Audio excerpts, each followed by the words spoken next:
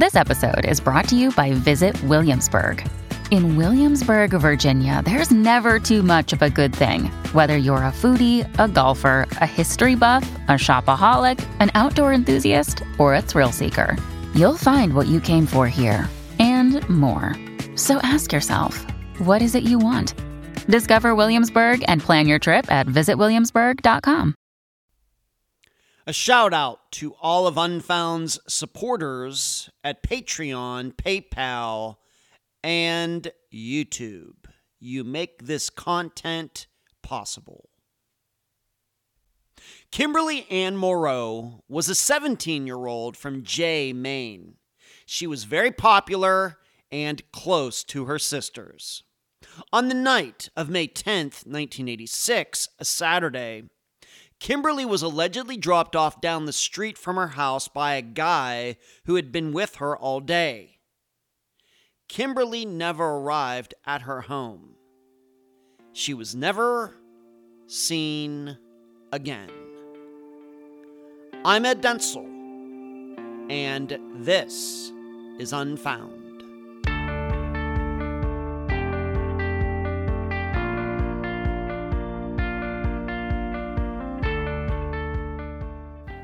Given the format of Unfound, we measure the ages of the disappearances covered here in years.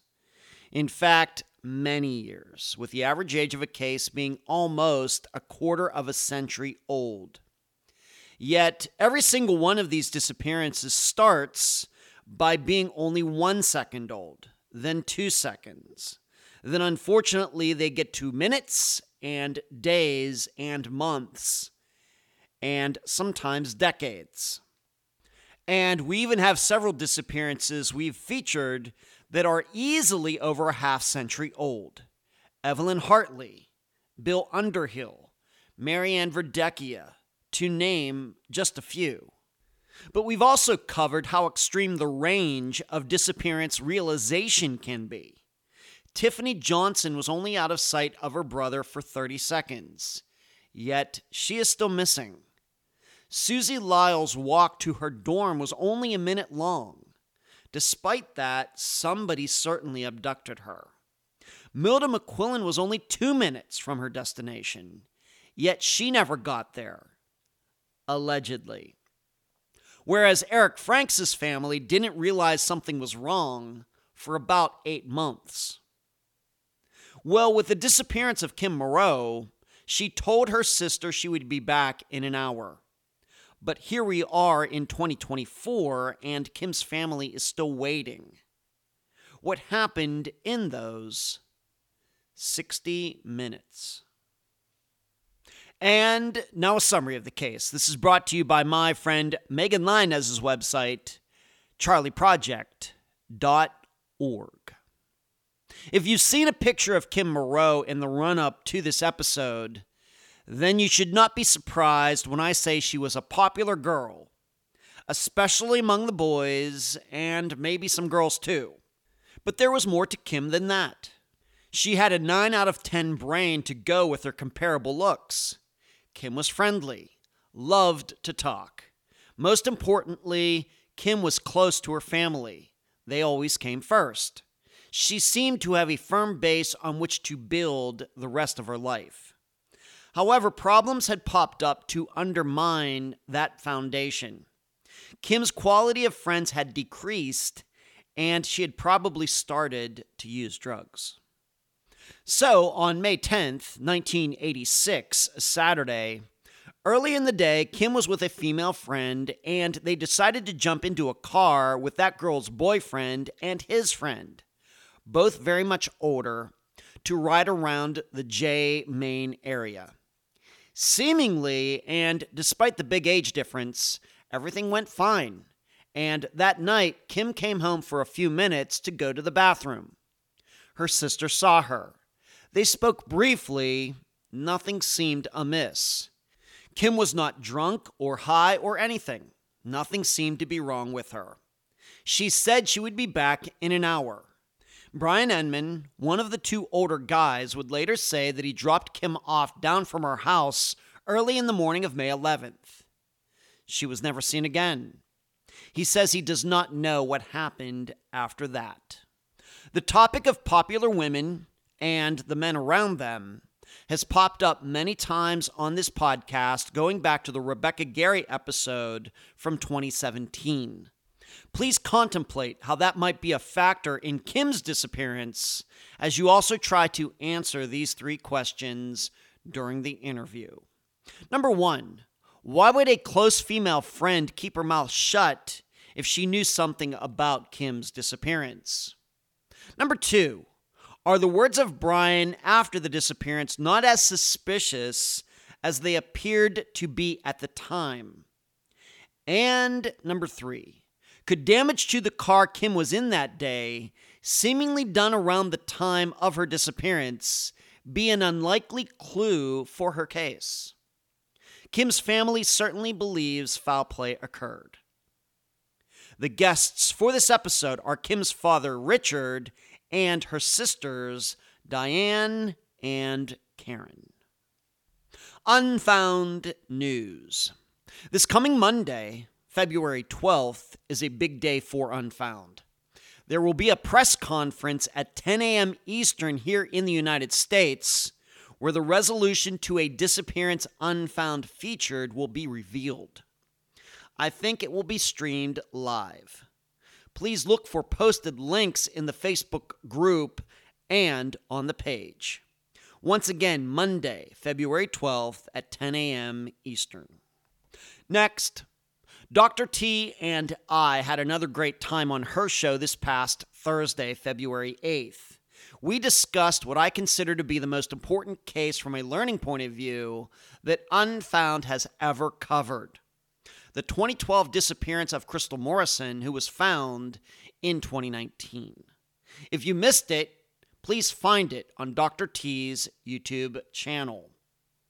Finally, keep your eyes and ears peeled for the interviews with my assistants Carrie, Emily, Eric, and Cherie that I've done over the past month. I'll be releasing them one by one. You will certainly find them interesting. I'm so happy to have on this episode of Unfound the father, Richard, of Kimberly Moreau, and her sisters, Karen and Diane. Richard, Karen, and Diane, welcome to Unfound. Thank you for having us. You're very welcome. I'm happy to do it. Let's start here. Let's just talk about, of course, being that we have the father and two of the children, I think we're going to get a pretty good idea of this. Just talk about the Moreau home of the 1980s. I'm a child of the 1980s. I'm 53 years old. I think the demographic for Unfound is a lot of people in their 50s, so they remember the 1980s well. Richard, Karen, and Diane, just maybe give us some memories of the Moreau house of the 1980s, if you could. Well, in the 1980s, I was working in the paper mill. I worked shift work. We were a typical family. Had my 3 girls. We had, my first wife was going through, in the 80s, she was going through cancer. Oh my. She was doing well, but going through cancer, and we would sit down as a family and we'd always talk about what was going on and what we could expect to see from the doctors. And, yeah. It was really a very typical family. Yeah. We had, we turned around and as it went, there's 3 years apart between each of the girls. Okay. All right. So there are three children, and Kimberly is the baby, and they're 4 years separating the three of you. No, 3 years apart. 3 years They're apart. each 3 years apart. All right, I'm bad at Like math. Kimberly will be 55 right now. Karen will be 58, and Diane will be 61. Okay. Kim's birthday is January 21st, 1969. Okay. Her birthday was Sunday. Okay. So. All right, so there's a 3-year gap between the three of you. She was the baby. Yes, she was. Okay, and how did the three of you all get along as sisters? I was fine because I was living out of the house. Oh, okay. All right. I was the oldest. I'm 6 years older than her. Yeah. So Kim and I got along fine. She wanted to use my car. She'd be using my car. She'd have to bring me someplace, drop me off, and then she'd have to come back and get me. The deal was you put gas in the car, otherwise you don't use it. Right. Okay. And you had been out of the house for how long? Several years? Just a few years? Or after you graduated high school or what? After I got out of high school, I left. Okay. I had been out at least a couple of years of the house. Okay. All right. So we have the 3 daughters, and Kimberly being the youngest, her being slightly older than I am. And if, I don't know, you don't have to, but I'll ask, what do you remember? Of course, your mother was suffering from cancer at the time. I'm guessing you remember it the way your father does. Very difficult time. Yes, very, very difficult time. Bringing you back and forth to radiation and chemotherapy. This is something that no families should ever have to go through. And then we're trying to deal with that, and then Kim disappears on top of it. Right. It's not something any family should have to go through. Right. How do you, if you could speak, of course, for Kimberly, who's not here to speak for herself, same thing, very difficult. What do you remember about Kimberly and the relationship she had with her mother, and Kimberly finding out that your mother had cancer? How did that go for her? I mean, obviously very difficult, but, what kind of relationship did she have with her mother when that happened? She was here. She was like the rest of us. We were all stunned. Yeah. We did anything and everything we could to make my mother happy and try to make her transition into this cancer world a little bit more easy, which is not easy going through it. Right. She had breast cancer, and then it moved from her breast, it moved into a lymph node, and then it moved into her liver. And then they said there was nothing else they could do for her. Right. Yeah, and the probably listeners have known me for a long time, know that both of my biological parents died of cancer. But they, I guess your mother was very young compared to my biological parents who died like in their late 70s into their 80s of cancer. So this is certainly tragic. Certainly. I was 48 years old when my mother died. Wow. Okay. Thank you. Thank you for that. Well, the other thing too, she was doing very well with her cancer treatments up until the time that Kim disappeared. Mm-hmm. Then all the additional pressures of Kim disappearing and us trying to get help to get people to investigate this just put all that additional pressure on her, and we've always felt that that's what caused her to pass on. Yeah, that happens. The extra added stress. Right. Nobody should have to have that. I mean, there was financial stress on there as well as just the regular stress from every day. Right. Going nuts. Because at the time, in order to make a phone call 10 miles away, it was a toll call. At the time, and we were spending anywhere from $600 to $1,000 a month on top of all our other expenses. Yeah. Just on telephone bills. Yeah, hospital bills and everything. Mm-hmm. Yeah, cancer, of course, can get very expensive very quickly. Yes. Very quickly. Yes, it can. Okay. Let's move on to this now. Please, go ahead. Please. You haven't heard from me. I'm Go Karen, ahead. And go ahead. I'm going to talk to you a little bit about Kim. Please, go ahead. Let's do that. Kim and I shared a bedroom for a lot of years because of living in a trailer and having Kim by my side. We used to lay in bed and talk sometimes. And I want you to know that Kim was a beautiful girl. Mm-hmm. She had blonde hair, blue eyes, and I'll politely tell you that she could get a boyfriend with no issue. Mm-hmm. She was a beautiful girl. She was somebody who liked to dance. She wanted to be a model. Kim had lots of people around her that wanted to be her friend. Kim wanted to fit in and just be liked. Yeah. Kim was a cheerleader. She was always active, always in crowds. And I just want people to know that there's a lot more to Kim's story and how much we miss her. Yeah. Than just her disappearance. Of course. She was alive. She didn't deserve this. And my family needs closure. We need somebody to pipe up, tell us where her remains are, and let us process our grief, because although we've been going through this for 38 years, we have so many unanswered questions. My mother, my grandparents, and my aunt are all buried in one cemetery, and we have a headstone for Kim there.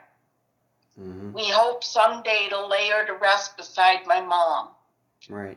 We always hope that in heaven they've been reunited, but I honestly feel that Kim can't be at peace until this is closed. I consider Kim a lost soul, and my family needs help that we still to this day, 38 years later, are not getting. And we've gone through hell, and no family deserves what we've been through. Right. I hear you. Doing this for 7.5 years, I think this is like number 325 of the disappearances that I've featured on my podcast. So, similar sentiments by many of my guests, especially for disappearances that go back to the 1980s and 70s, especially. Yeah. And it's very sad that so many other families are out there. Yeah. So you were the one that got to share a room with Kim. Would you say that you two were very similar? Would you say she's like the polar opposite of you? How would you explain your person? How would you explain? We're so different. Okay. Different in good ways. Kim and I were more alike than Karen and Kim were. Okay. Gotcha. All right. So Diane and Kim kind of alike, but Karen and Kim a little bit different. Okay. That happens in I guess in families. Everybody's a little bit different. So so we have this. Maybe just to ask you a little bit more about Kim. Let's move on to this. Of course, there's her disappearance has been in the media quite a bit over the years, and there is talk about this boyfriend. We don't need to get into his name, but how much do you want to say about him? What was being Karen, that you were like the middle one and still, I guess, were at home? You know, what can you say, or maybe Richard, you want to get on this as well, is that this boyfriend, we don't need to get into names, but how serious was it? What can you say about this boyfriend that she was with at the time of her disappearance? Of course, not with him, but, in a relationship with him at the time. Well, I would say that he turned around and they were quite serious at the time. Okay. A couple of days before she disappeared, she caught him in bed with one of her friends. Wow. And that's where all the problems started. So that's where everything is. It was coming up to junior prom night and so forth, and that's where everything went the other way. Because she was mad at him, and she wasn't talking to him, and she wasn't seeing him, and so forth, and that's where everything went the other direction. Okay. Now, Richard, I have to ask you, Richard, is this, being that I don't know, I don't have any kids, by the way, but I was a kid at one time. Is this something that you found out right away that she caught her boyfriend doing this, or was this something you did not find out until after she went missing? Do you remember? Well, I didn't know about it until after she disappeared. She did. Okay. But there was a lot of people that knew about it before. Okay. And I'll ask Karen, being that you were still living at home, we've established that Diane was out of the house by that time, but I'll ask Karen first. Did you know about this when it happened? Did Kimberly come, to you and say, "Hey, this is what happened"? No, I think I wasn't living at the house at the time, but I think Kim was embarrassed of what he was doing to her, and she didn't want to tell people. I mean, her friends knew because they were around her, but as a family, I don't think any of us knew it until we started investigating and trying to find out where she was. And then we started digging things up. Right. You got to remember, she disappeared in May. Yeah. We did not have any real police help until August, September. Yeah. So we were doing all the investigation, and we were finding out all these different things. And everybody was just trying to keep everything hush-hush from us. Okay, so somebody else told you. It wasn't the boyfriend that told you after she went missing. It was somebody else told you that they had this falling out because, I don't know, did she go over to his house or whatever, and she caught him with another girl. It was one of her close friends that told us when we picked the telephone up, and we started calling around seeing if anybody had seen her, because we could not get any help from the local police at the time. Okay. Did this boyfriend... Please. All the local police kept telling us was she was a runaway and not to worry that she'd come home. Okay. That happens. Not saying I agree with it, but we know that happens, especially when it's teenagers. That happens to this day in 2024. And I don't know why they do that. Is this something that did the boyfriend eventually confess to this when he was confronted? Did he say, yeah, that actually happened? Did it happen? Did he admit to it? He wouldn't admit it to any of us, but we did find out later on from other people that it did definitely happen. Okay. Did this friend... That was the whole problem. And what about this, once again, just want to make sure we understand this and we can move on. Did this friend who was this allegedly good friend of Kim's who was with him, did she admit it? Did she finally come forward? Yeah, that happened. I'm really embarrassed by it. I'm sorry about it. Did she admit to it? Yes. She did. Okay. All right, so they have this falling out there, and he gets caught with her good friend. And this is just something to keep in mind. And of course, she goes missing not long after this. Let's move on to this. Was Kim, she has this boyfriend, but they... Please. The one that he was in bed with was not Kim's good friend. Oh. Okay. She was friends with her, but not a good friend. Not a good How's friend. that? Okay. Somebody she went to school with. That's it. They went to school, they got acquaintances through school and all of that stuff. Okay, so her this... friend is the one that told her that it was a good friend, but she wasn't. Okay. All right. So a girl that knows Kim ends up with this boyfriend, and I don't know if we need, once again, if we need to go any deeper into that. We just need to know they had a falling out not long before her disappearance, and this is the reason. Moving on, was Kim involved in any bad crowd or anything like that? Besides, the boyfriend doesn't sound like a very good guy, but was she, what kind of people was she hanging around with at the time? Good people? Were you a little worried about this? Maybe one of the sisters wants to talk about this, maybe because they might know a little bit more about it, at least at the time. Either one of you, what can you say? Kim hanging around good people, or maybe going the wrong direction? Kim wanted to fit in. Kim wanted to be liked, and Kim was more or less a follower. Kim wanted to be in crowds and so forth, and got her mixed up in some bad people, things that... Mm-hmm. We had a very small community. Yeah. And everybody seems to know everybody else, so you know who the partiers are. And she got involved with the partiers. Mm-hmm. Did that surprise you? Which isn't a good thing at 17, and I know that, but it wasn't... Kim was efficient. She was just trying to fit in and maybe getting a little rowdy, trying to follow the group that she was involved with. Okay.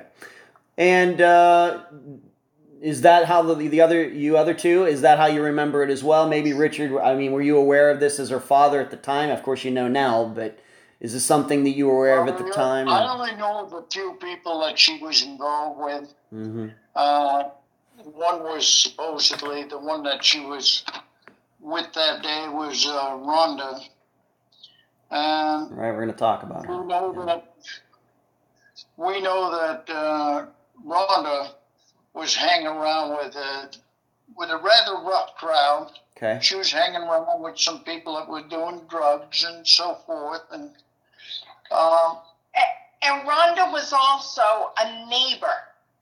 Okay. We waited with Rhonda for the bus every day. Wow. She was somebody that lived very close to us, so point blank, when you're in school, it's hard to not see people because you're riding the same bus, you're at the same bus stop, and so forth. You know, Rhonda really came into Kim's life, like, I'm going to say 6 months before she went missing.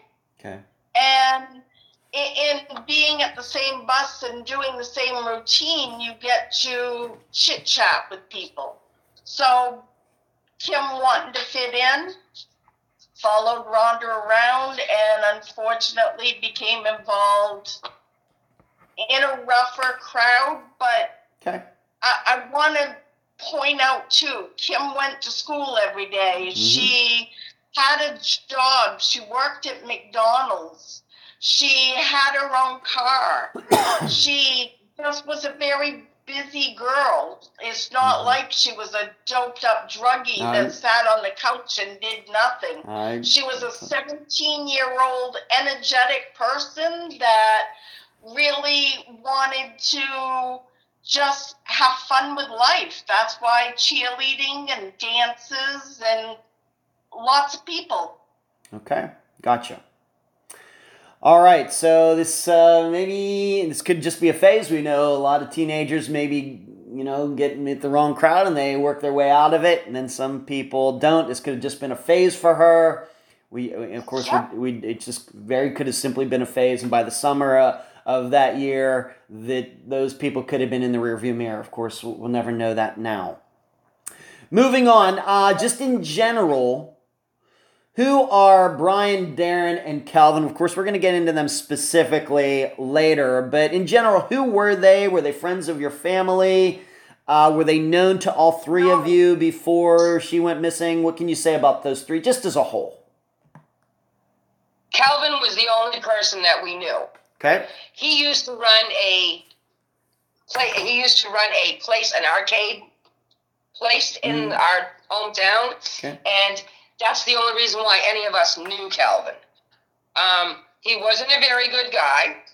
Calvin is somebody who has killed another girl. He took her for a car ride, and they got into an accident. Instead of taking her to the hospital, he put her outside the car, propped her against a tree, and she died. He is also known for biting a chunk out of a game warden's face. Wow. Calvin is not a very, very nice person. Brian and Darren are somebody that I have still to this day. I've only met Brian once, and that was when we were interviewing him. Okay. And I've never met Darren. The only reason why we know of these people is they were drug dealers. Okay. Going back, of course, you're going to bring up that somebody died in Calvin's presence, a woman died in Calvin's presence. When did this happen? Was this before or after Kim's disappearance? Before. That's happened in about 1978. Okay. 79. All right, and what do you remember this woman's name? If this happened. Yes, her name is Cindy Fournier, and Calvin was much older than her at the time when this happened. Okay. And all three... Please. Calvin liked to hang around with the young people because he could control them and makes them do whatever he wanted. Actually, so you could be like little puppets of his. Okay. And so what we're also saying is all three of these guys well into their 20s. Well, of course, we know Kim's age, but these guys were all very much older than Kim would have been at the time. Yes. Brian and Darren, I think, were close to 25. Okay. And Kelvin, just an approximate, around the same age or even older than that? Maybe right around the same age. Might have been, I'm not sure. It could be a year younger. Okay. Very, very close to the same age. Okay. And so we're all these guys, and once again, we're going to talk about them extensively a lot deeper later. But all these three guys, very close friends, all three of them together, like three peas in a pod, or what? No idea. Never knew them. Never knew them. It's hard to tell if they're friends because I never knew them. Okay, very good. Thank you for that. All right. Let's just some just general questions before we get into May 10th, and we'll get into why that date has got confused, because we had that conversation before we got started. And if you have an explanation for the dates being wrong, certainly the audience wants to hear it. But just at the time overall between the three of you, given that we just talked about, of course, this breakup of the relationship, not Kimberly's fault, but maybe going in a little bit of the wrong direction. Any worries about Kim? Was this just teenager stuff? Any talks with her, with you, the two sisters? Any talks with her about what she was doing with her life? Any concerns about Kimberly at all in May of 1986? No. Kim had lived away from us for the summer before because she worked in Farmington, Maine, which was where McDonald's was, where she worked.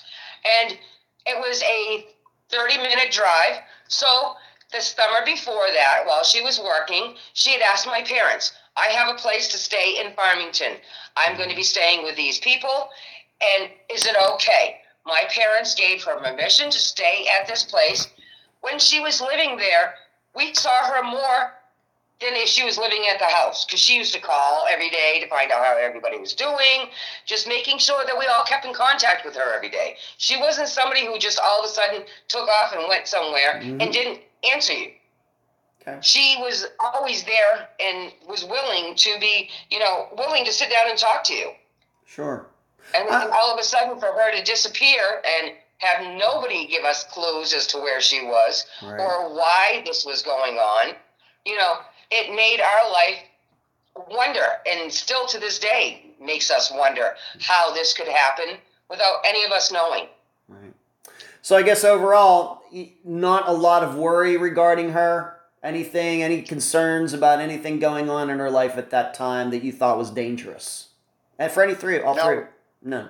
Okay. No. Very good. That's all. You knew her. Please. I'm sorry I missed that. No, that's okay, and it's harder on the phone. We can't tell who's talking. That's all right. You go ahead. You just I can at this all. It's all going to sound great. If you had something to say, go ahead and say it, please. Kim disappeared May 10th. Yeah. I think a lot of times the confusion with the date is because I say she disappeared at 11 o'clock that night. Oh, I gotcha. I came home.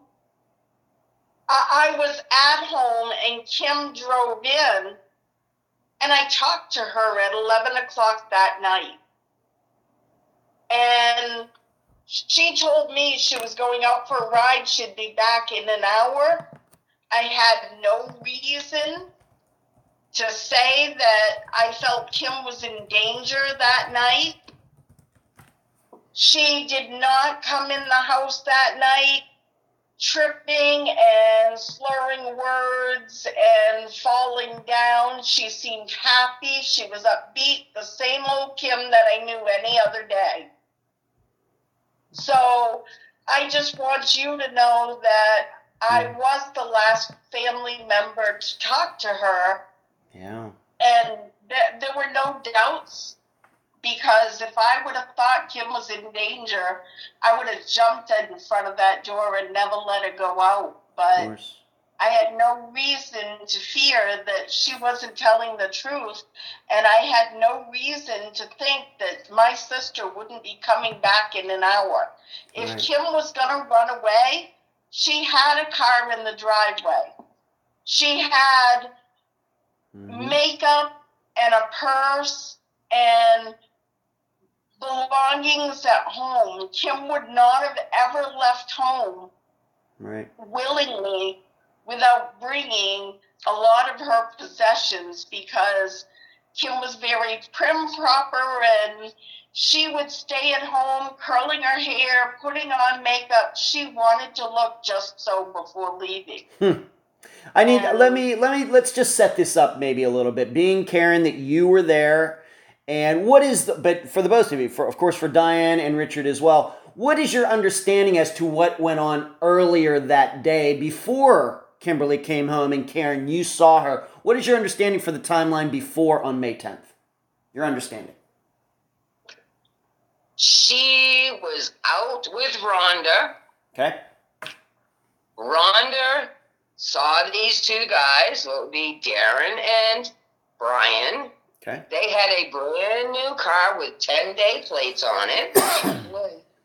And they wanted to go for a ride. So the two guys picked them up and put them in the back of their car. Well, they took them around. They started doing some drugs. They were drinking, I think. I'm not sure exactly if they were doing drinking at that point in time, but they were riding around from town to town to town and just having a grand old time. Okay. That all started at about, she left the house around 11:15 that morning. They walked down to a park, which is about a mile away, and that's where they were down there just leaning against the wall talking when Darren and Brian came by. Right. They seen them and they went around and they came back. They got talking with them. They got in the car. They rode around town and so forth. And they went out of town. They came back in town. And this all happened the day of the prom that they were supposed to. The day of the prom. That she was supposed to be attending with her boyfriend. So she's just trying to do something. So she's not thinking about what she should be doing with her friends. Right. Okay. She's Gotcha. not there anymore. All right. So she's just joyriding around like, as a Gen Xer. We all remember these days. Of course, this is days before internet and phones and everything else. Just joyriding, going from town to town. That's what they were doing that day. That's exactly right. Okay, very good. Yes, it's a lot cheaper then. We could do it. That's right. And, I need to work this out with Richard. Of course, Richard and I were the ones that had the first conversation. Richard, did we ever figure out what kind of car this was? What kind of car was this? Yes, Monte Carlo. Chevy Monte Carlo. Chevy Monte Carlo. Oh, yeah. And I know they say Trans Am, but if you look at the two cars that year, they're almost identical. Right, Monte Carlos. I, of course, remember this. Fantastic cars. All right, now we got. So it's a Chevy Monte Carlo new with 10-day plates. And, these guys are trying to impress a couple girls with it. Okay, gotcha. And just so that, because we don't know for sure that it was a Monte Carlo, you should say, or a Trans Am. Or a Trans Am. Okay, gotcha. All we know for sure, it was white. It was white. Okay, very gotcha. That all makes sense now. Thank you. Now, Karen, being that you were the one who was home, you saw her when Kim came home, and she was just home for a few minutes. Do you have an impression? Of course, if you knew what was going to happen, you would have paid a lot closer attention. We totally understand. We get it. But were there things that she brought in that she didn't take back out? Why did it look like she came home for just those few minutes? If she's just out joyriding around, why did she just come home for a couple minutes? Can you even tell that now, Karen? She came in to go pee. Oh, did she? They were closing by and she had to pee. Okay. She had to use the restroom. Okay, I had to ask. All right, so it's once again, something very innocent. And it was convenient. All right, very good. That's why I asked these questions. It wasn't something any else other than having to go to the bathroom. We get it. And you said she just seemed like herself. I have to ask, did it seem like, I just have to ask, did she seem like she might have been drunk or high or did she just seem sober, just regular old Kim? Regular old Kim. I talked to her. She seemed happy. She seemed chipper. She was not bouncing around drunk. It was my sister. Okay, great. So she comes in. And, Richard, you worked at night. Is that the reason you weren't there? Was Kim's mother there? Was anybody else there? Or you were the only one who saw her? No, Karen was the only one. No. Karen and Bob were the ones that saw them. My husband now was there as Oh. well. Okay. We were dating at the time, and we were both home, and Kim came in. Okay. So, so the boyfriend you had at the time, you're married today, here in 2024. Yes. Oh, congratulations. Good for you, Karen. Very happy for you. All right. 2 kids and a grandson to prove it. Great. That's a great story. Okay, thank you. So you and your boyfriend at the time, future husband, were there. So she comes in, and any talk, being that there was somebody else there, who of course you're still married to, you two have obviously had a lot of time to talk about that night since then. Was there anything that your husband noticed at the time that maybe you didn't, or it was just like, yep, just regular old Kim? Has he ever said anything? My husband is the one that actually saw the car. Oh, he did? I was sitting, yes. Okay. He's the one that saw the car. And you figure, it's 11 o'clock at night outside, and we knew it was a sports car. I really wish today I had been more motherly and asked lots of questions. But we chatted for a minute, and it was just everyday talk, you know? Okay. All right, so we have 2 witnesses there. She's just being herself. You thought she would be back in an hour, and of course we know that she didn't come back in an hour. She didn't seem stressed or anything like that. So the night goes on, and of course then eventually we go from May 10th into May 11th for all 3 of you, or whoever. When did somebody start noticing that something wasn't right here? She was supposed to be home. Who was the first one that noticed that? Well, when I came home with my wife, because we had been across the street, she was about, and she was working at the VFW, and when we came across the street, she turned around and we got home, and first thing we always did is checked on the girls when we got in. We went in and checked, and she wasn't at home. Well, that was very strange, because here it is, it was after 1 o'clock. Yeah. So we thought that was strange. Asked Karen about it. Karen says, well, she said she'd be right back, Dad. And so I says, okay. So we went out in the kitchen, and my wife and I sat down, made some coffee, and sat there and started talking. At 2:45 in the morning, she wasn't home. I knew something was up. Okay. But she had never done that. We went to the police station. They told us that they wouldn't take a deposition for at least 48 hours to go home, and that she'd be back home. Okay. So we went back home. Okay. 48 hours later, we're back at the police station. He didn't want to take a deposition then, and unfortunately, I got a little rude. And I think that's understood. Everybody understands that. Said, you are going to take a damn deposition one damn way or another. Okay. I said, you're running us around here in circles for nothing. Okay.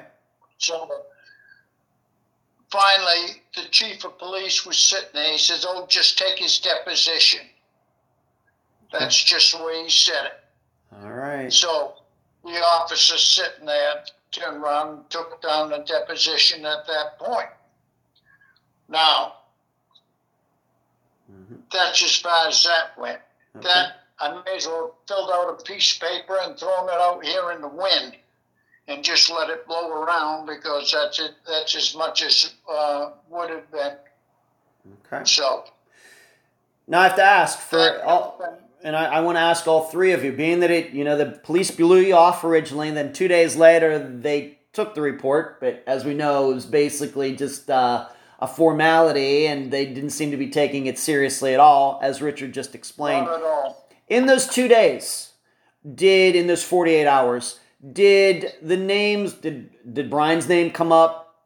Did any other names come up? Did Rhonda come up? Did any of you contact any of them? Did you even know where to look or who to call about during those 48 hours, being that the police weren't going to do anything, did you try to talk to Rhonda or anybody else? Hey, where's Kim? Where did she go? What'd you do? Instead of talking to Rhonda, they got a hold of Rhonda's mother, Okay. who was Jean Breton. Okay. And they tried talking to her and getting information from her. And She didn't want to be involved. she didn't want to be involved. Okay. And That's she's all we've ever got was nobody wants to be involved. okay. And to remind everybody, she's your neighbor, right? She lived right down the street. Yes, she lived down the street and up a side road. Okay, very good. And was But she from where we stood at the bus stop, Yeah. we could see this woman's house. Okay. So it's not like she didn't see us. Okay. In your opinion, would you say, once again, just an opinion, would you say that her mother, Rhonda's mother, was trying to shield her daughter from being questioned about Kim, in your opinion?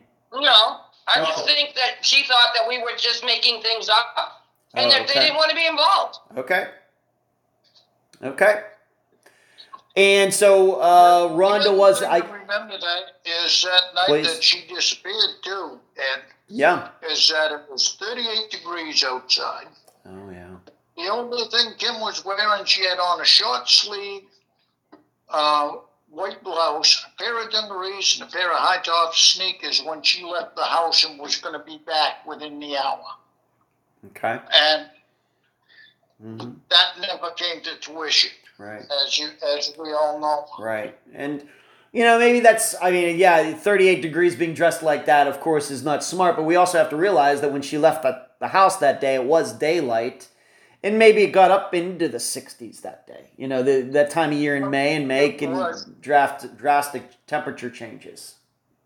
It was nice that day, but it had cooled off that night, and it was down to 38 degrees when she dropped her little jacket and her purse and everything else off at the house. Okay. Now, I should ask, this friend Rhonda, we're going to get into her later because of some things that happened to her, but so she was like Kimberly's age, like 16, 17, 18 years old, somewhere in there? She was Kim's age. She was in the same class as Kim. Okay. And so do you think during that 48 hours before the police took the report, do you think that she knew that Kim was missing?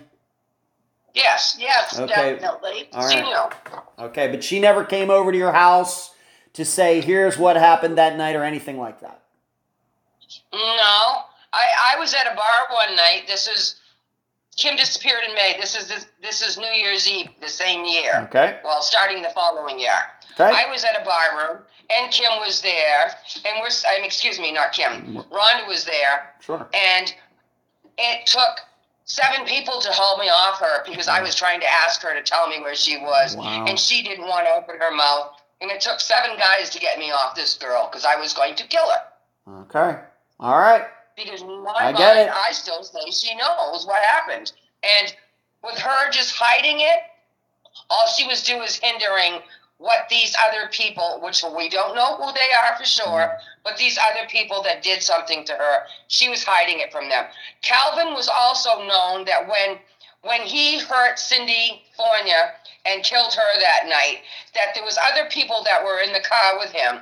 And he told the other people right then and there, you keep your mouth shut, you open your mouth, and I will make sure something happens to you too. Okay. So Calvin was a real crooked person that everybody was afraid of, but wanted to be his friend. Okay, gotcha. All right, so we have all this going on, and in fact, Rhonda, who Kim knew well, knowing from the bus stop and school, the story is that those two and these 2 other guys were out together all day, but then Kim goes missing, and Rhonda just avoids talking to your family totally. Yes. Okay, all right. And Okay. she stayed with Darren. She continued to go out with him even after Kim disappeared. Okay.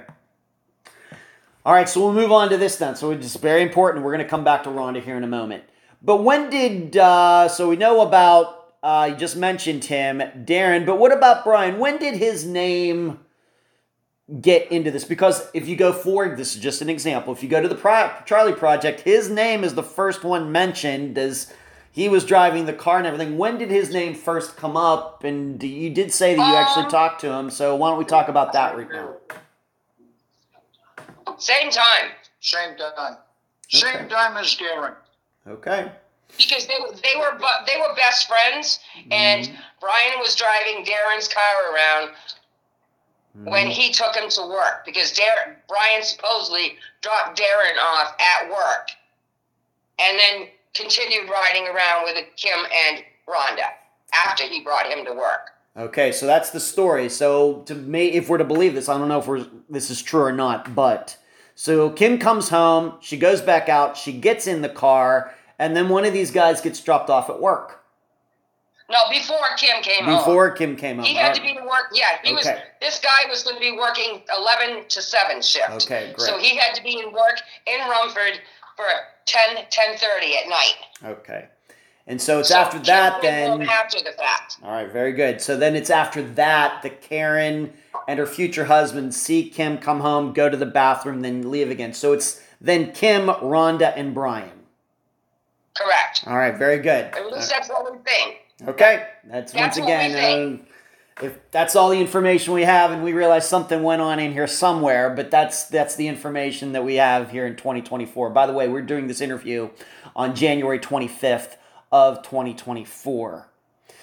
All right, so... I wish I would have got up and looked out the window. Yeah. I wish I would have asked even more questions. Well, a lot of... we know that the white sports car was there. We cannot say who was in it for sure. Okay. They couldn't see from where they were. Okay. But it makes all the sense in the world. Logically, it makes all the sense in the world. If it is true, that's factual, that Rhonda and Kim were with Darren and Brian that day, then it makes sense that that is also who was outside that night. Right? That would make sense. Agreed. Yeah. The three. We just want to make sure that the facts are brought out. Yep. We know what was told to us. We know, or we believe we know all of these scenarios, but it's from what we've been told through our investigation and sorrow of 38 years of looking. Okay. Now, as I think was stated very early on, and Richard, I think you said this, that yes, you just mentioned within the last few minutes that the police grudgingly took this report 48 hours after Kim went missing. But early in this conversation, you said that really nothing really got done until like August or September of that year. Is that true? Is that what you said? Yes. Okay. That's because they sent the paperwork. The paperwork was supposed to go from Jay Police Department to Farmington. They put it in one of those little file holders, and it never got moved from where it was supposed to go to where it was supposed to go. She never got listed on the NCIC computers, what Diane's trying to tell you, Ed. Yeah. Okay. She never got listed on that because that night there was they had other emergencies going on. The calls came in. Just like everything else, the paperwork got shuffled, it got put underneath, and it was 4 months before it ever got listed. And that only got listed after we finally got state police down there, and that's when we started getting help. Okay. Let's just be very accurate regarding which police department you're talking about who blew you off. Which police department? Moreau Police Department at the time. Okay. Reported. They called Farmington, the Farmington Police Department, which was a sheriff's department up there. Okay. And they were the ones that were supposed to put it on the NCIC computer, and they never did. Okay. Upon the state police finally coming in, getting involved in the case, and the only reason that they ever got involved, and this is what the detective told me, was basically to shut us up because we were calling everybody in the state. I mean, I called the governor. We even called Ronald Reagan. As you should have. My family has a letter from Ronald Reagan begging him for help. My daughter's missing. We need help. And he basically replied to us and said, good luck in your search, but there's nothing that I can do for you. Yeah. In a nice way. Yeah. It was so frustrating because we were running around begging for help. We were looking at local TV stations, newspapers, putting up flyers, doing anything just like today to keep Kim's name alive and get us answers. And unfortunately, we're still without answers. The only thing that ever got us to get beyond the J Police Department was the fact that we had recorded every single phone call we made, what time of day it was, how long it was, who we talked to, and exactly what was said. Yep. Good. And when the state police detective came in and he sat down, we had all these pamphlets all printed out. There was over 140 pages in it, I remember that. And he sat down and he said, well, why didn't you do this? So why didn't you do that? And we'd tell him, page such and such, page such and such. Call, look here, look there. And he started looking, and at that point, that's where he determined that that Kim was not a runaway. She was missing and endangered, and that's when he got right on the phone. He called the Farmington Sheriff's Department to have it listed on the NCIC computer, but this is 4 months later. This is at the end of the summer into the fall of 1986. He had arrived at the house the detective arrived at the house at 9 o'clock in the morning, and he never left there until almost 8 o'clock that night, and that was Detective Richard Pickett. Now, the big question here, once this all started to kind of started to pick up some momentum, granted 4 or 5 months later, which is horrible. When they finally talked to Brian, what did Brian, if you know, would like to hear it, what did Brian tell the police about that night? Did he admit that he was even with Kim that night and Rhonda? Did he admit that what did he admit to regarding that night or early that next morning? He admitted that they were together, and that after they left here, left the house. Okay. That they turned around and they went on one of the party spots, what is called Piss Hill. Okay. And that they had. And this I want to be very specific about. Yeah, please. He stresses that they had consensual sex because he knew that Kim was younger than him and he was over 20. Okay. But he knew Kim was a minor. And he stressed that they had consensual sex. And then after that he came down and they dropped her off down here where they had met her that morning when they were first riding around. And then later on, he changes his story. Okay. Now, this was at midnight.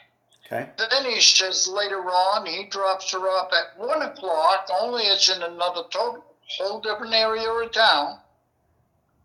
Mm-hmm. Down here by the monument, right in town. Okay. And that is at 1 o'clock. And then he changes his story again, and he has it at 2:45 in the morning that he dropped her off. But none of the... 3 different times that he's telling us. All right, and just so the listeners can get an idea for this, who is he? How did you find out about these stories, and how far are these different stories spaced apart? Were like a week apart? He told someone 1 week, and then somebody the next, or is this 3 different stories over 5 years or something? Just to give us an idea. No. These here are just weeks apart. Weeks apart. They're just they're a matter of only a few weeks apart. Okay, but in none of those stories, I guess, is he saying, "Well, yeah, I took her home and dropped her right off at her doorstep." Right. He's saying that number one. He's saying that. He wanted to bring Kim home, but he says that she didn't want that because she was really confused on what was going on with her life and everything, and she wanted to think about it and walk home. Well, that doesn't make any sense at all, because Kim was totally afraid of the dark. And if she was next door, and when I say next door, I'm talking 20 feet from my doorstep, and she was coming home, she would call the house, tell us to turn the light on, that she was coming and somebody to stand on that porch, and she would run from one house to the other. The other thing was, here she is in only a short sleeve shirt, 38 degrees, and she's going to walk up about a half a mile to get home? Yeah. No way. No doggone way in heck are you ever going to convince me of that one.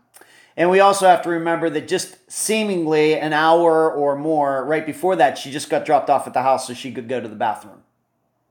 Right. So he had no problem dropping, if we believe it's him, he had no problem dropping her off right at her doorstep for that. But then later, he's saying, oh, she's all confused about her life, so I couldn't drop her off at home. Right. Okay. She didn't want that going on. Okay. She wanted to think. All right. And that concludes part 1 of my interview with Kim's closest family members.